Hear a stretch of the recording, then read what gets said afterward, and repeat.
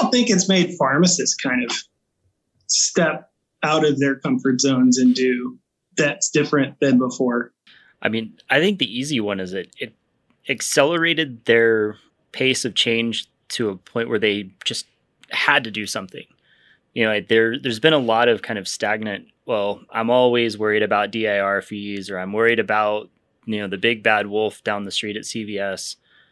This brought out, hey, if I don't change something, I can't physically open my store. So I think the clock on innovation just got accelerated by probably years. Well, what do you think some of those things are? I mean, I think we're going to see pharmacists fill positions like nurse practitioners and PAs did in the late 90s when there was a huge primary care physician shortage. We still have that shortage. We have a bigger need of people to get healthcare, and pharmacists are on every corner. They're open. They've been providing good advice for a long period of time. So in addition to things like curbside and drive-through, I think you're going to start seeing pharmacists doing point-of-care testing, probably getting paid to do point-of-care testing, and frankly, probably doing some additional medication management services, because where people are sick with coronavirus going to the hospital or the ER, you've got pharmacies that can now provide those same types of primary care services at that point.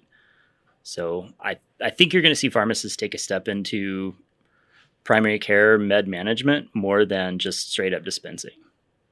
I would even say it's even like had that a little bit of that impact on the consumer, right? You get people now, like just regular people I've talked to that I know in my circles too, that are like, maybe the pharmacist can do that. Where they were getting out and trying to think about, how do I get a test? Who do I talk to about telehealth or whatever, or I'm feeling this way or something like that. I think you're even getting more people than traditionally who already feel that way. More people that didn't typically feel that way kind of go, maybe my pharmacist can do this, or maybe they have a way of getting to that. I mean, if you look at it, like in 2008, when I graduated, very few pharmacies did flu vaccines.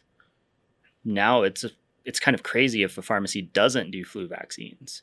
So things like that, where you've got, I can go to the pharmacy and get my A1C checked, or I can have them, pop into a telemedicine group and get my blood pressure checked, or ears, throat, things like that just would have seemed bonkers 5 years ago, now suddenly seem like a great idea. Thank you for listening to the Catalyst Podcast. If you enjoyed this episode, please make sure you subscribe and give a 5-star rating on iTunes or Google Podcasts to help us reach more amazing pharmacy people like you. To keep up with the latest independent pharmacy news and content, follow PioneerRx on your preferred social media platforms.